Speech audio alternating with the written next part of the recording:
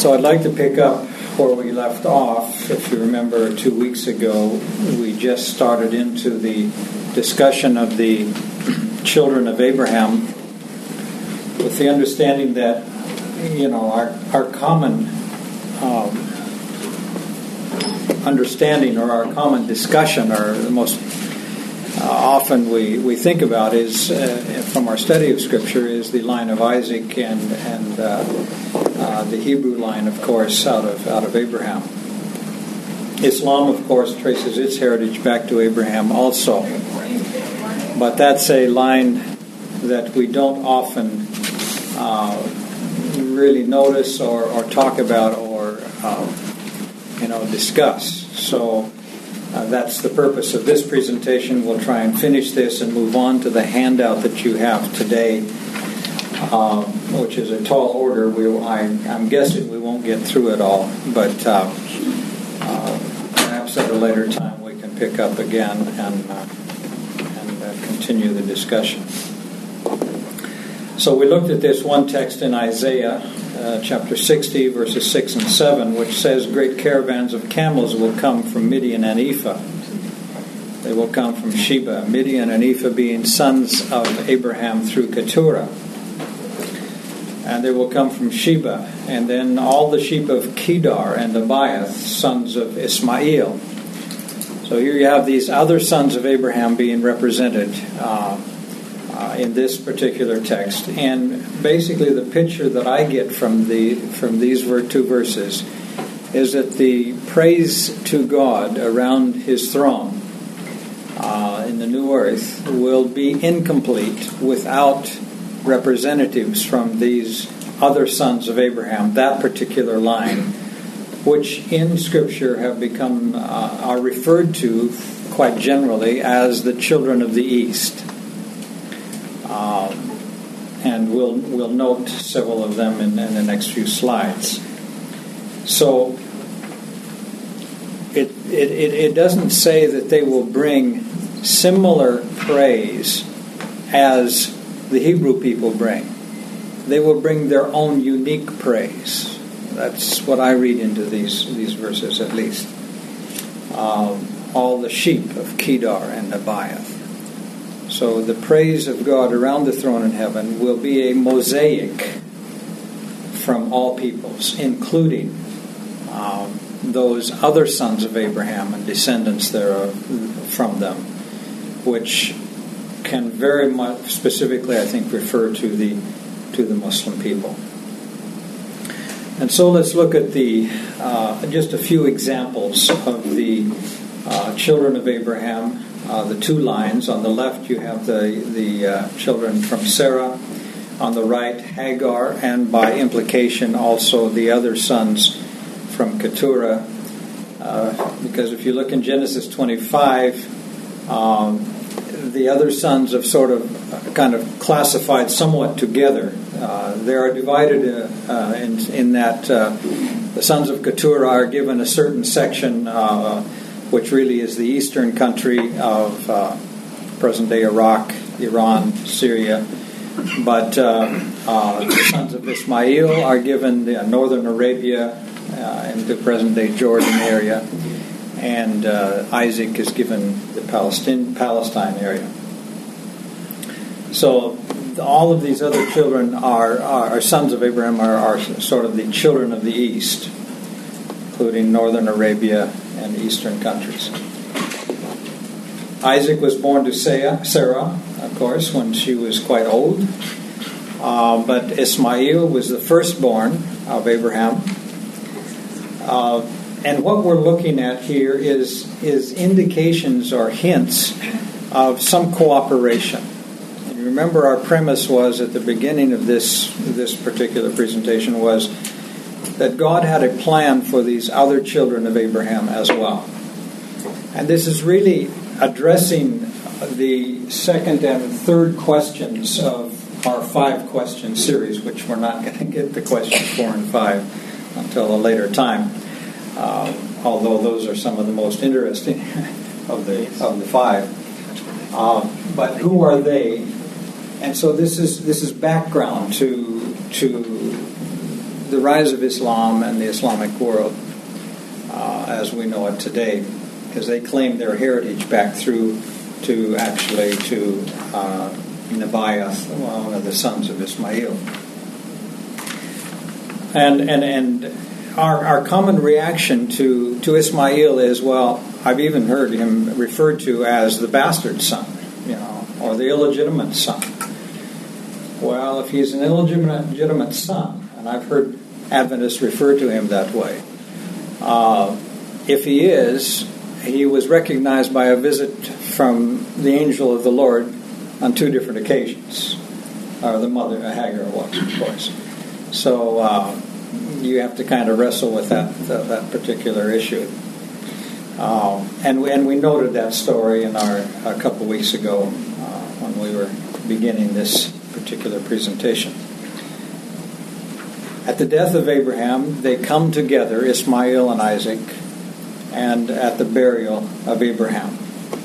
Again, signs of cooperation, also of signs and hints of God's purpose for these other children of Abraham, along with the Hebrew line. Come down to the time of Joseph, son of Jacob, son of Isaac. We know the story. He went to visit his brothers, and they throw him in a pit because of their antagonism from his dreams and his sort of relating the dreams in a way that rubbed them the wrong way, obviously. And what to do with him. And so in Genesis 37, you have the story there that, and verse 38, I believe it is, it says, in one phrase it says Ishmaelites, and the next phrase it says Midianites. Midianites being Midian being a son of Ismail. So you have Ishmaelites and Midianites working together, descendants of the Midianites being from Keturah. I'm mistaken. But you have these other sons of Abraham working together as traders and carrying spices and so on from eastern countries.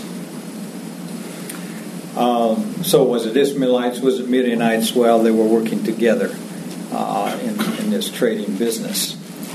You notice in this slide, we won't have time to look at all the references, but you have Quran references as well, because most of these are also mentioned in the Quran. Maybe not quite in the same way as in the Bible, but they are at least referred to. So if you have a Quran, you can look those up at your leisure. So here again, we have this cooperation where these other sons of Abraham actually rescue a son of Isaac from his own brothers, carry him down to Egypt. And we were reading actually in the Acts of the Apostles this morning, and a reference was made that took me back to this story actually. That, the plan of God for Joseph was not just to send him to Egypt so that he could later rescue his own family. But the purpose of God was also to save lives of Egyptians, which is a rather expands our thought. In other words, it wasn't just for saving his own line. It was also to be a blessing to the Egyptians, and how many Egyptian lives were saved because of Joseph's divine foresight regarding the drought and famine and so forth. But the point here is, again, the cooperation or God's use of these other sons of Abraham somehow periodically in the scripture record. Going on down to Moses, you have Moses having to flee Egypt because of his killing of the Egyptian, and he's out in the desert. And so here's a man who has been schooled in the palaces palace of Egypt in the ways of the palace there, and suddenly he's thrown into the desert situation.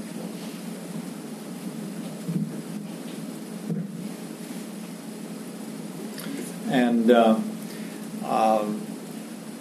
here he is in a totally different setting, context.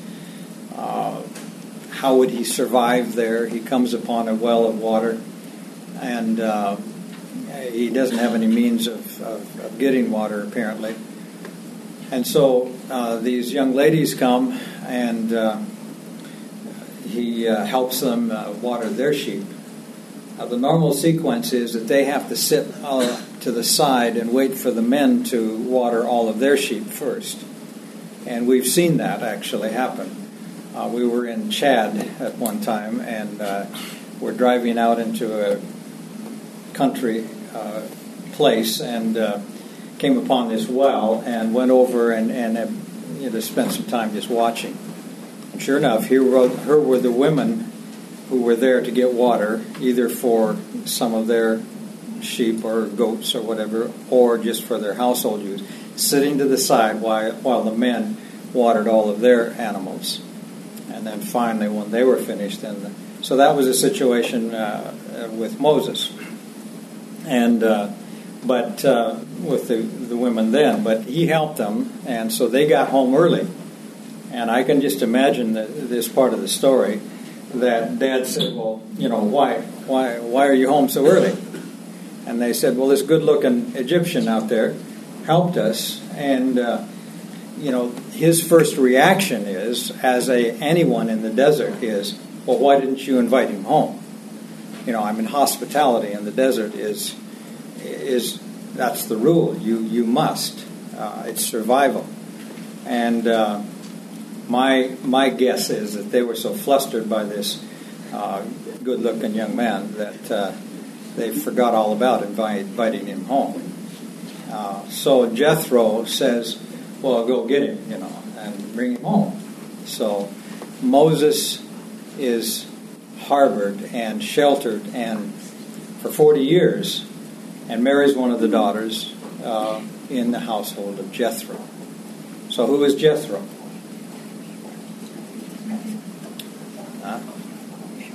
Who is Jethro? Priest of Midian. He's a priest of a heathen priest, huh? No, he's a priest of the Most High God of Midian. And who are the Midianites? Sons of Abraham via Keturah. So one of these other sons, one of these children of the East. And so here's one of the maybe best examples we have in Scripture of this cooperation and God using this other line out of Abraham. When the knowledge of God had basically been lost by the Isaac line. They've been down in Egypt for 400 years. And the knowledge of God, and God had to search quite diligently to find one family, and Moses, the baby, spare his life, and then use him as the leader of his people. But out here in the desert, Jethro is keeping alive the knowledge of the one true God. See? So here the children of the East were actually teaching a child of the Isaac line, again reminding him of everything that his mother had taught him, and probably even adding to that. And I can just imagine that sitting around the fire there in front of the tent in the desert at night, the stories that were told, and Moses then, wow, yeah, Mom told me that story, and reminding him of that, and probably adding to his understanding of the one true God from an Arab, if you please, from a child of the East. One of those stories, I surmise, and this is my speculation, I speculate that one of those stories was a story of a man far in the East who was the richest man of the East, who was an upright man, who had some terrible tragedies occur to him by the name of Job. And it's an Arab story. It's a Bedouin story. Ayub, Job. And the clearest, it's interesting to me that the clearest picture of the cosmic conflict, really, and the issues in the cosmic conflict comes from a Bedouin. We could say an Arab, one of these children of the East. Now, you don't pin me down too closely to actually list the heritage of Job. Did it actually go back to Abraham? We don't have that record. But it was one of these children of the East, one of these other peoples, not of the line of Isaac, that God used to give us the picture of the cosmic conflict in the book of Job. A couple small examples. The Hebrew worship in the temple. When they built the temple, or the portable one, in Exodus 30, they had to dedicate it with an anointing oil. Now, this anointing oil is quite a specific formula listed there in Exodus 30. Olive oil was one of the constituents. Now, olive oil is readily available in Palestine. But the spices that are listed are not available readily in Palestine.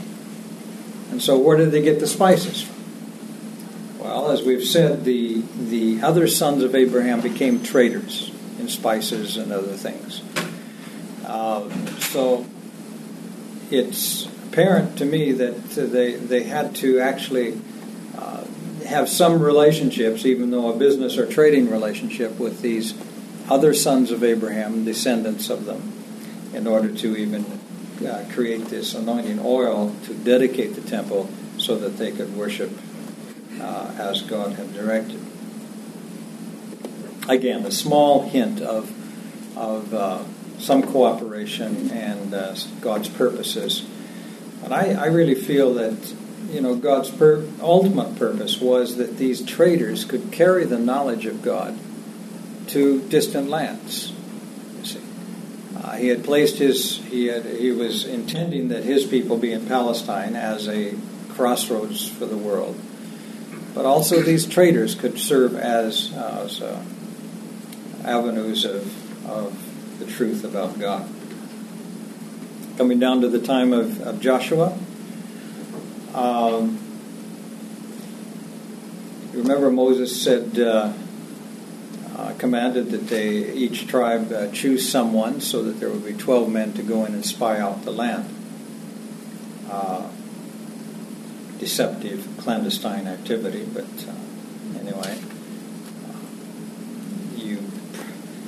that's a whole other story as to why I mentioned that, but because I've gotten accused of doing missions in a clandestine manner. And I go back to some of these kind of stories and I say, well, wait a minute. Anyway, that's a whole other topic. That deals with question number 5, so we'll get there later sometime. All of the tribes were able to select someone from their tribe except the tribe of Judah. They couldn't seem to find someone from their bloodline. And so they chose a man with a foreign name, Caleb. Now, the name Caleb is very close to a name that is not that complimentary in Arabic. Nabil? Dog. The word for dog, which is one of the most insulting names. But anyway, Caleb, it seems to be an Arabic name. Now, we don't, again, know all of his ancestry, but he was not one of the Hebrews. He was one of these other groups of people. Whether it was specifically from Abraham or not, we don't have all that information. His nephew, Othniel, became the first judge of Israel. So God was including some of these other peoples, you see, and using them also. So we have a son of Isaac and we have a son of the East, being the two who stood up and said, no, we can take them. And I was double checking this morning because I've had this presentation for a number of years, and I was just rechecking again the Quran reference here. And it's interesting, the Quran reference doesn't mention Caleb by name, but it does, if you look in the commentary on some translations, it actually mentions Joshua and Caleb as being referred to in this particular reference that you have there. Again, just hints of the cooperation. Balaam, I toyed whether to include Balaam or not. He's kind of a rascal. But at least he did prophesy of the coming Messiah. And he did say what God said, but not a Hebrew, a son of the eastern children. Solomon, son of Isaac, queen of Sheba, daughter of the east. A queen of the east brings gifts to Solomon. And this is also mentioned in the Quran. In fact, there's quite a lengthy little story about it in the Quran. We come down to the time of Jesus. And we have, again, two groups of people that visit the infant Jesus. We have shepherds from the line of Isaac, and we have wise men or magi from the east. Now the shepherds bring what a shepherd would bring. A sheep, a lamb, a symbol of the sacrifice. And what do the children of the east bring? Spices, gold, incense, to anoint the sacrifice. And you can immediately think back to the combination in the anointing oil for the dedication of the temple for worship. So here again we have God apparently giving us a hint that these other peoples also, and the story is very clear that they knew more about the coming of Jesus than the Jewish leaders, you see. And our mind goes back to the quotations we've read from Desire of Ages that says that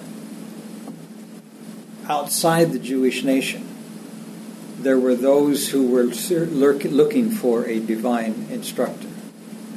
And the spirit of inspiration was imparted to them. And she says, like one after another, like stars from the heavens, they arose. And so God's Spirit was working through these other peoples. This forms a background then because Islam traces its heritage back through those Eastern people. This is the background, you see. This is the biblical background. And I've presented this to Muslims directly in a mosque at one point. And the Muslims are amazed at this because they've never heard a biblical person, talk this way. Usually when a Christian interacts with a Muslim, it's more in a debate or proving I'm right, that the Bible's right and the Quran's wrong, or Jesus is better than Muhammad, or, and I'll comment on that more later. But we chase these rabbits, which aren't centrally important. And when they hear this kind of a presentation, that, wow, they say, this is amazing, and they really appreciate it. What about after the time of Jesus? And here we go back, we come into what we covered, a couple weeks ago, or maybe 3 weeks ago, on that, the historical line that we drew here on the board of the Christian history. And we were looking at the question of who are we as Seventh-day Adventists? Where do we place our heritage and so forth? Well, that's where we get into in looking at these two lines and what happens after the time of Jesus. You have Jewish and Gentile followers of Isa, and You'll notice I'm using the Muslim terminology here, Isa being Jesus. I chose to give you the Muslim version of this presentation. I have two versions. I thought, well, let me use the Muslim version. So this is one that you could use in a Muslim setting. So these Jewish and Gentile followers of Jesus, you trace that line, and we did so on the board. The genuine followers of biblical faith, we remind ourselves, were persecuted by the Roman and the Byzantine Church, all the way down through to the Crusades and so forth. They're referred to in Revelation 12 as the church in the wilderness. Over on the right-hand side, do we have any evidence of that line continuing among the Eastern peoples? Well, there were Arab followers of the way of Jesus. How do we know that?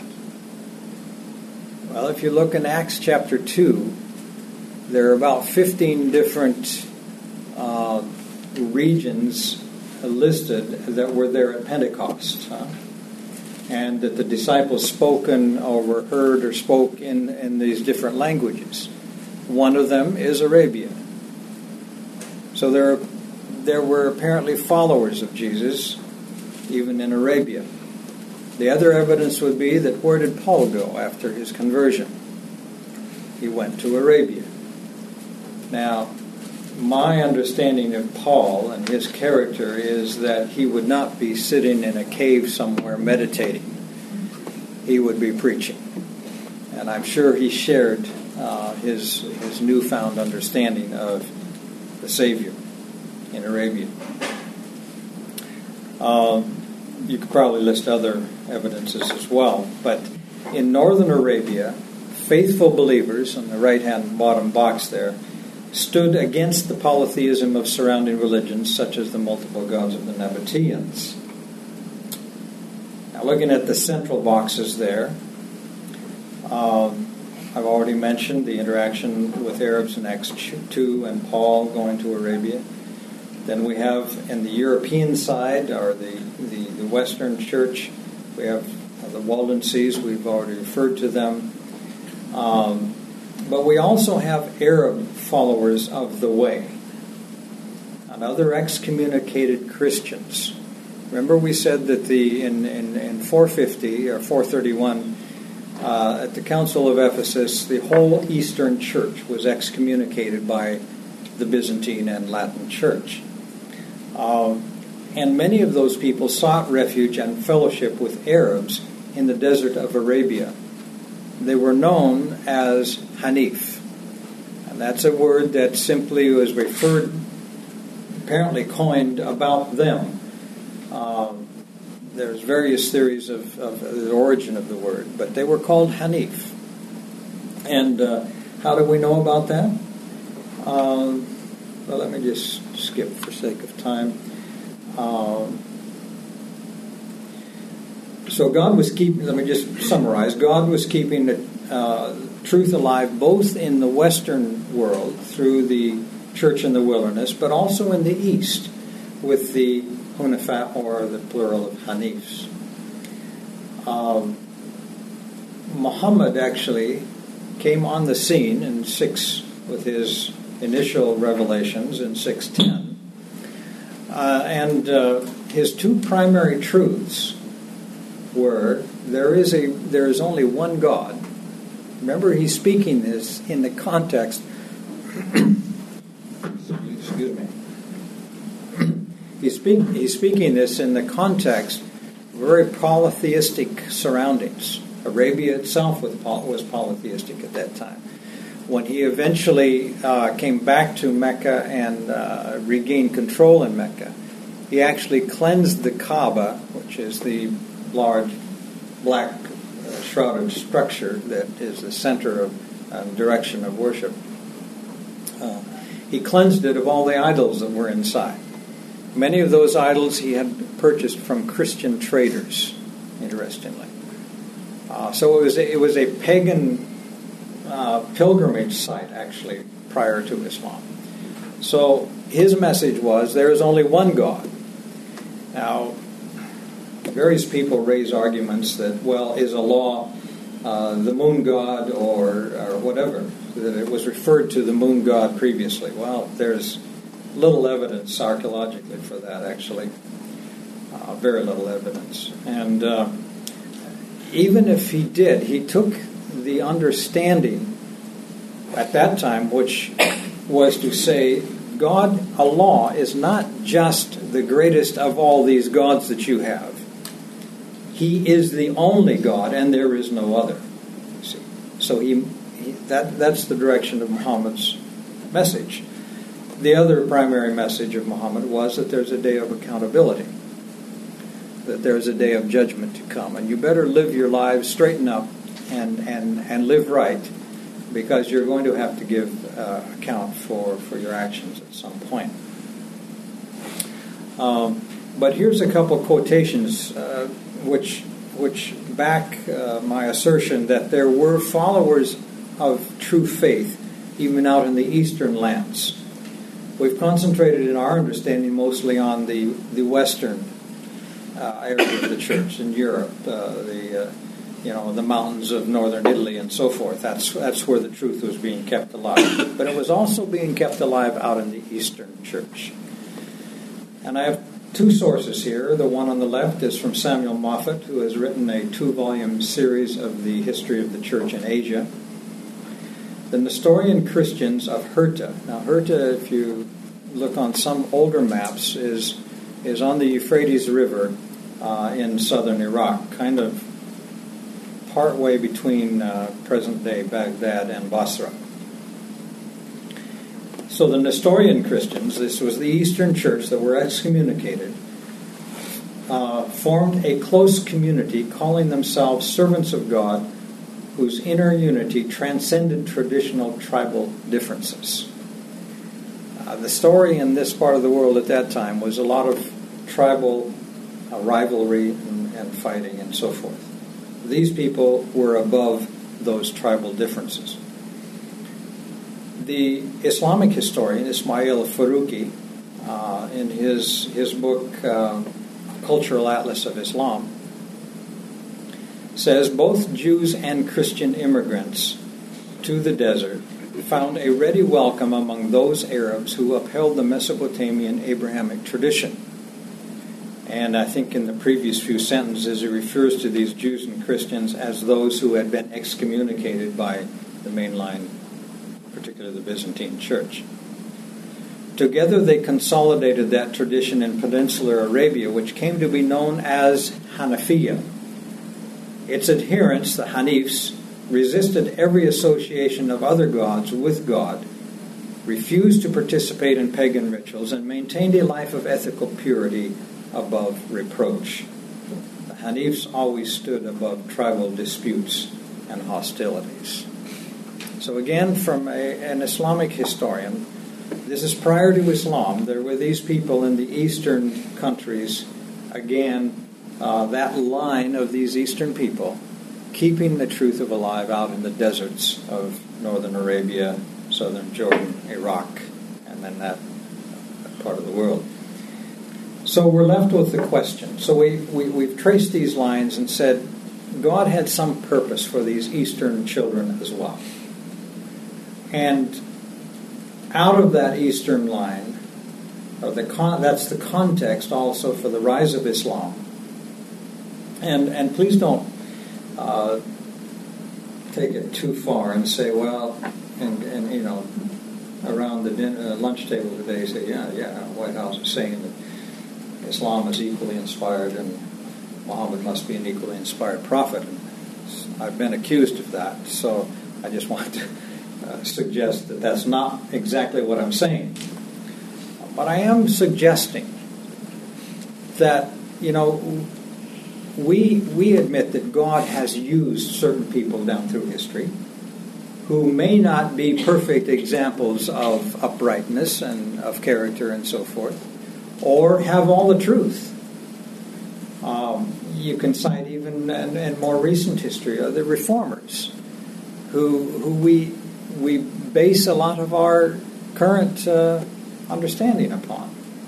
But they may not have had a complete understanding of truth as we as we feel that we do today. Yet we say God used them. God worked through them. And we use their writings and so forth. And I'm only suggesting that perhaps it would be helpful to us to look at Islam and Muhammad in that same light. Is it possible that God used Muhammad in a context which was very polytheistic, in a context in which Christianity itself was not giving a clear message? Because you had even certain Christian groups in southern Egypt particularly who were asserting that the Trinity, for example, was God the Father, Mary the Mother, and Jesus the Son. And most of the verses in the Quran which are against the Trinity or against three, saying God is three. The Trinity isn't a word that appears either in Scripture or in the Quran. It says, don't say three. Most of those are referring to that aberration of understanding about the Trinity. So Christianity itself was not giving a clear message. And we've already talked about the church councils taking the whole theology of the nature of God and the nature of Christ to a level that had no impact on the common person. So Islam comes in with this very simple message, saying God is one. There's a day of accountability. You see. So is it possible that in the context of the day, God actually used Muhammad and Islam to restore a certain understanding of monotheism that was being threatened at that time? But we're left with the question, what about today? We have people of the book. That's a Quranic phrase. People of the book refers to those people who are following the Bible, Old Testament, New Testament. So it would be Christians and Jews, at least following the Old Testament. Looking for the coming of Jesus, proclaiming the judgment hour message, calling for people to honor the Creator God, focusing on preparing a people for the end of time. I hope that's our focus. That's my understanding of what it means to be an Adventist. Avoid what God has forbidden, and specifically alcohol, pork, tobacco, gambling. What about these children of the East, who pre-Islamic were called Hanif? That feeds into Islam. If you would have asked Muhammad what his religion was, he probably would have said, I'm a Hanif. And that's on the basis of certain texts in the Quran which command him to say, I am neither Jew nor Christian. I am of the religion of Abraham, the Hanif. See, that's direct quotes, and that appears several places in the Quran. God's last day people, perhaps? Proclaiming the nearness of the end of time. That is an issue in Islam. The one Creator God, the day of judgment, to prepare a people for the end of time. Now, that may not be exactly the wording that a Muslim would use describing their mission. But it is there, and one can find it there. What's the relationship today? Is it possible that there could be some interaction in which we encourage each other in our journey towards the kingdom and the preparation of the coming of Jesus? God is looking for equality of faith among His end-time people. This verse from the Quran, Allah is our Lord and your Lord. For us is the responsibility for our deeds, and for you for your deeds. There is no contention between us and you. Allah will bring us together, and to Him is our final goal. We're familiar with Revelation 14, 6 and 7. We've had 2 years of discussion of the book of Revelation. But it's interesting to me that the two primary messages in the first angel worship God alone, the Creator God. The day of judgment is come. Okay. And what were the two primary messages of Muhammad? One God, day of accountability.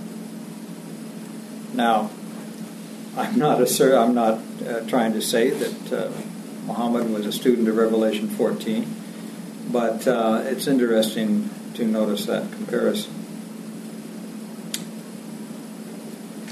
A prayer in the Quran, as for me, and Muhammad is commanded to pray this actually. My Lord hath guided me into a straight path, a right religion, the community of Abraham, the Hanif, who is no idolater. My worship and my sacrifice, my living and my dying are for Allah, Lord of the worlds. Comments, questions? Yeah.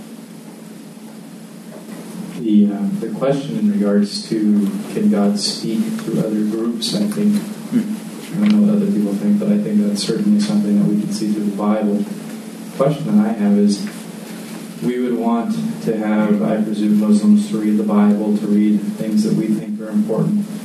Is the same principle hold true for us? In other words, are we to read the Quran to find practical advice to live today? I don't know the answer. Just something I'm thinking. We can leave the question there, or you want my response? I can give my response on that, sure. No problem. Obviously, my conviction is that the Bible is the primary source of authority. And I will always uphold the primacy of Scripture. But that does not exclude me from looking at other writings, including the Quran. And I would say this, that I know I have heard a number of Muslims say to me, when they became came to a more complete understanding of Jesus, his death on the cross, Savior, so forth. When they came to grasp that, they would say, my journey in my understanding of Jesus began in the Quran. And many Muslims now are saying, you see, the old method was, well, you've got to turn your back on Islam, and it was an extraction methodology of mission. And I just don't find a basis for that in Scripture. In Scripture, I find considerable support for people remaining in the cultural and social context in which they come to an understanding of God.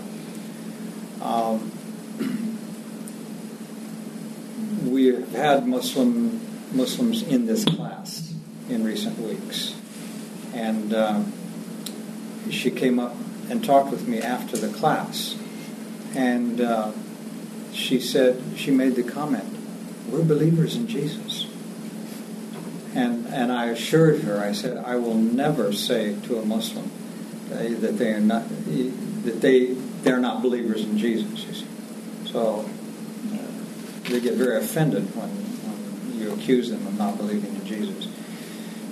They do believe in Jesus, very, very much so, simply not in the full biblical understanding of his death on the cross. And there are many reasons for that, and some legitimate reasons. And part of the reasons are the inappropriate way Christianity has presented the whole question of his divinity and his death on the cross and the purpose of his death on the cross.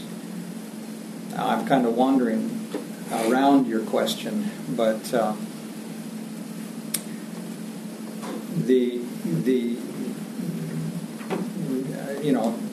referencing it to the main thing we have dealt with in this class, to the cosmic conflict, my feeling is that the only way to really explain the death of Jesus and the purpose for his death and so forth is a cosmic conflict understanding. Muslims simply cannot understand some of the traditional Christian explanations for that. So I'm wandering away from your question to realize that the bottom line is, by using the Quran, I am certainly, I feel enriched personally, but also that's an avenue of me relating more effectively with the Muslim. But the primacy of Scripture is there, definitely. Any other questions, comments? Yes, we have a Czech with us this morning. Yeah. I've done a number of evangelistic series in the UK, and on each occasion I've had Muslim young men come to me, and they seem to have a very good knowledge of Scripture. Now, what they've done is they've gone looking for the errors that they perceive to be in Scripture, but they seem to know the Scriptures. Is this general practice for Muslims to examine the Bible? And why do we have such a concern, if not a fear, of studying the Quran to get a better understanding of who these Muslims are? Sorry, my reference to a Czech. My wife, he phoned our house this morning, and Judy didn't recognize his voice. So she asked, "Who in the world are you?" And he said, "Well, I'm from Czechoslovakia." So, We're in the Czech Republic now. Czech Republic now. And I wanted to say to you, man, I thought blacks were from Africa. I didn't know they were from Czechoslovakia. No, black people started in Prague. I They migrated to Africa. I think we have a Sabbath school class.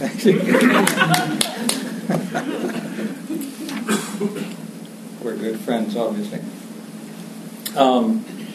Do Muslims in general study the Bible and know the Bible? Only those who are trained in dawah, basically. Those who are trained in mission, in interaction with Christians. And you have a man by the name of Ahmad Didat, who lived in South Africa, who was a South African. I have spoken in his mosque, actually, after he died. But he was a great debater, and he wrote a number of books in which he would use Scripture and twist Scripture to confuse and embarrass Christians in debate.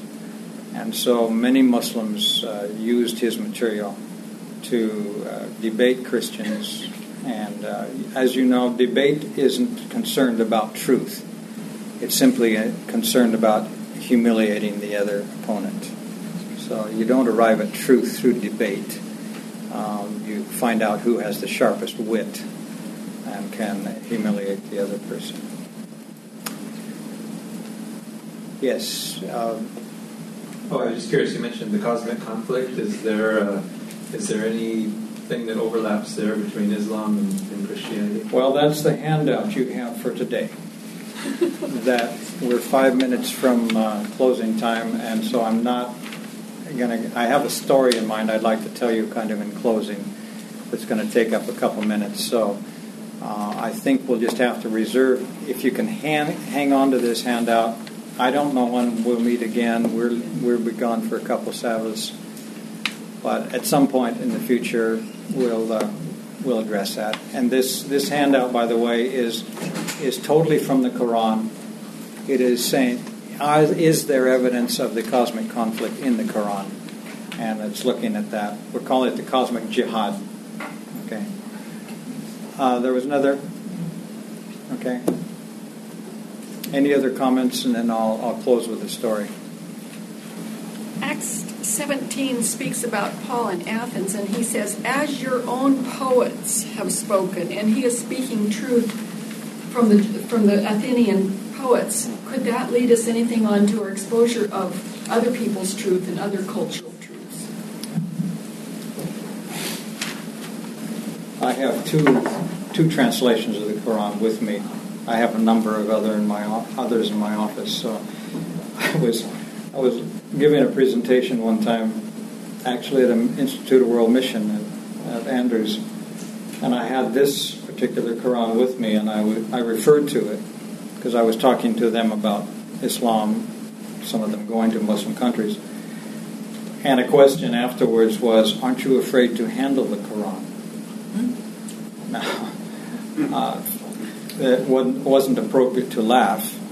That was my inner reaction. The questioner was serious. Those are some of the fears that we have. And it comes back to who are they? If we approach Islam with the assumption that they're satanic, that it's a satanic entity, that it's an evil empire, and so forth, then yes, we will have some fears. But I've tried. That's why I take the time to go through these two lines out of the child of Abraham, the children of Abraham. God definitely worked through these other peoples, and we have glimpses of it down through history. And from all we've talked about, that the third question, any evidence of God's activity in them? The handout that you have that we haven't gotten to is also addressing that question. Because I find stuff in the Quran that you have to say, well, how did it get there? What's the source for it? I grew up with the attitude, with the understanding that the devil is always going to, mix a little error with truth, and so you've got to be very careful. Well, that's one approach. But another approach would be to say, well, is there something in the Quran which I can use that is consistent with biblical understanding that I can use in interacting with a Muslim to build faith? If I'm going to get this little story, and we better go ahead with that. Judy and I were privileged to visit an island off of the east coast of Africa a number of years ago. It's a Muslim island, and we were placing a worker on that island. Now, this worker was not the traditional Adventist pastor. He wasn't dressed like I am. Didn't have a coat and tie. He had a galabeah. And he was baptized on Saturday night, and Sunday we were going to take him, and he was already living on the island, but we wanted to just reinforce his presence on the island as a Hanif. Actually, we're using what we've talked about in the presentation this morning. And so Sunday morning we met him and his group at the dock. It's just a 10-minute little boat ride out to the island, and he was somebody had stayed in the same hotel room with him, who was accompanying him, and he said to us, he said, we didn't get any sleep last night because Osman was jumping up and down and praising God for his baptism the whole night. So we get in the little boat, we go out to the island. Now, the background to this story is that about 6 months prior to our visit, a Pentecostal pastor wanted to evangelize the island. It's a totally Muslim island, and quite a strict Muslim island. He had taken his projector and his Jesus film. He never got off the island, as far as I know, unless somebody got the ashes. They burned him to death, they trashed his equipment, and so forth, because he was desecrating their island, their faith. And so I'm the next Christian pastor to visit the island. Okay? And we go to a little madrasa. And this is, if you can imagine, some of you are old enough to remember your little church school. There was about 10 kids in the room or something, and a local church struggling to keep this little church school going. Well, that's what we were sitting in an Islamic community, struggling to keep their little, not church school, but mosque school, madrasa going. No windows in the openings. They did have block walls and a metal roof, dirt floor, simple little wooden desks.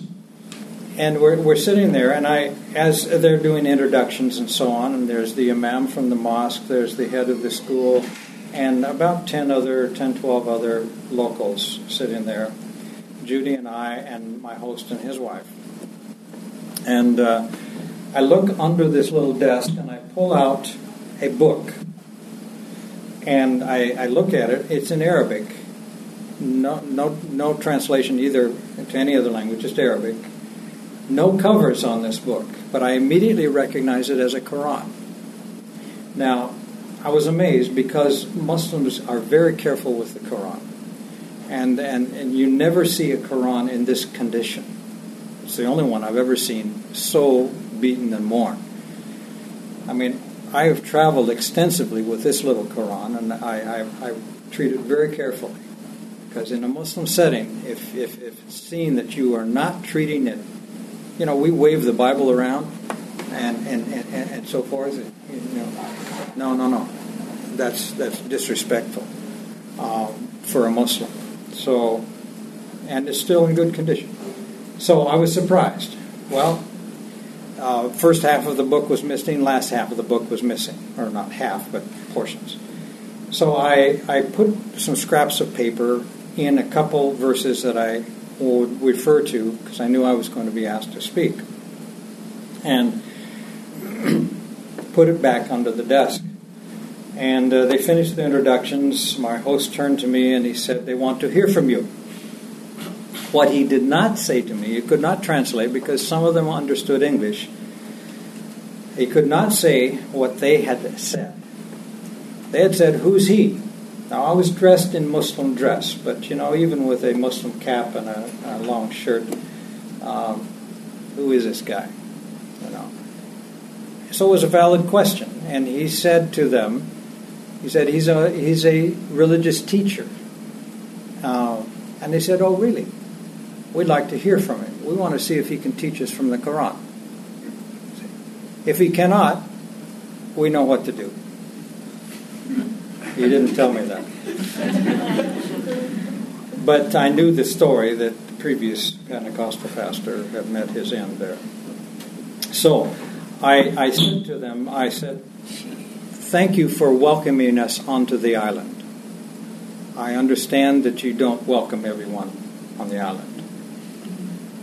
And then I said, "I want to commend you on this madrasa, this little school also, because I understand that you must instill principles of faith in your children, right?" Now, I could sit there and scold them about all the terrorism they might teach in the madrasa. I wouldn't have been too smart to do that. So I said, you need to instill principles of faith in your children, because when they go off the island, I said, you can guard them and you can shelter them on the island. There's no television, no electricity on the island, so very little exposure to the outside world. I said, but they're going to go to the mainland. It's only a 10-minute little boat ride. I said, they're going to be exposed to all kinds of things, so you need to instill strength of faith in your children in this school. I said, but I see you have a problem. And I pulled out this beat-up Quran, and you should have seen the reaction. They were embarrassed. And I said to them, is this the only Quran you have? Is this the best Quran you can have for your children? I said, I've never seen a Quran in this condition. And you should have seen the heads drop. I said, maybe we'll have to help you with that and get you some new Qurans so you can teach your children. I said, but let me share you a couple things from the book. And I opened, and it was in Arabic, so I opened to Surah 30, and I repeated it, or read it in Arabic. فَأَقِيمْ وَجْهَكَ لِلْدِينِ حَنِيفًا فِطْرَةَ اللَّهِ الَّتِي فَطَرَ النَّاسَ عَلَيْهَا لَا تَبْدِيلَ لِخَلْقِ اللَّهِ. Now, many of them didn't understand Arabic, so I got the opportunity. Obviously, I could explain. So I said, this says, set your face to the religion of the Hanif. So set your face, resolutely. I mean, it's Aqim Wajhaka. With intention, with determination. Set your face to the religion of the Hanif, the Deen Hanif. And we've already talked about the Hanif. It is the nature that Allah created you in.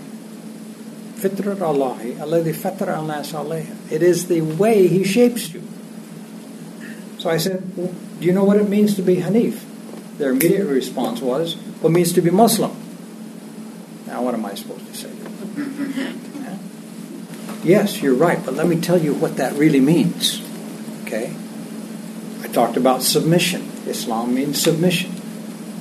But then I even told them the story of these Hanif pre-Islamic that I've shared with you this morning. I said there were people even prior to Islam. I said they didn't engage in tribal disputes. They didn't burn people. I didn't say that, but they got the message. They were of upright character. They worshiped the one true God. I said, that's what it means to be Hanif.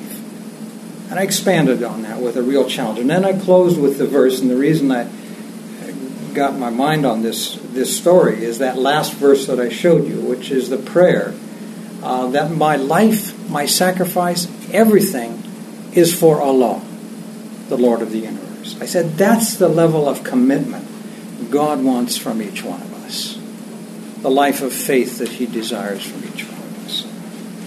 As we walked off the island, the elderly imam, said to our host, he said, we were embarrassed that we didn't have a complete Quran for him to use. You're welcome back on the island at any time.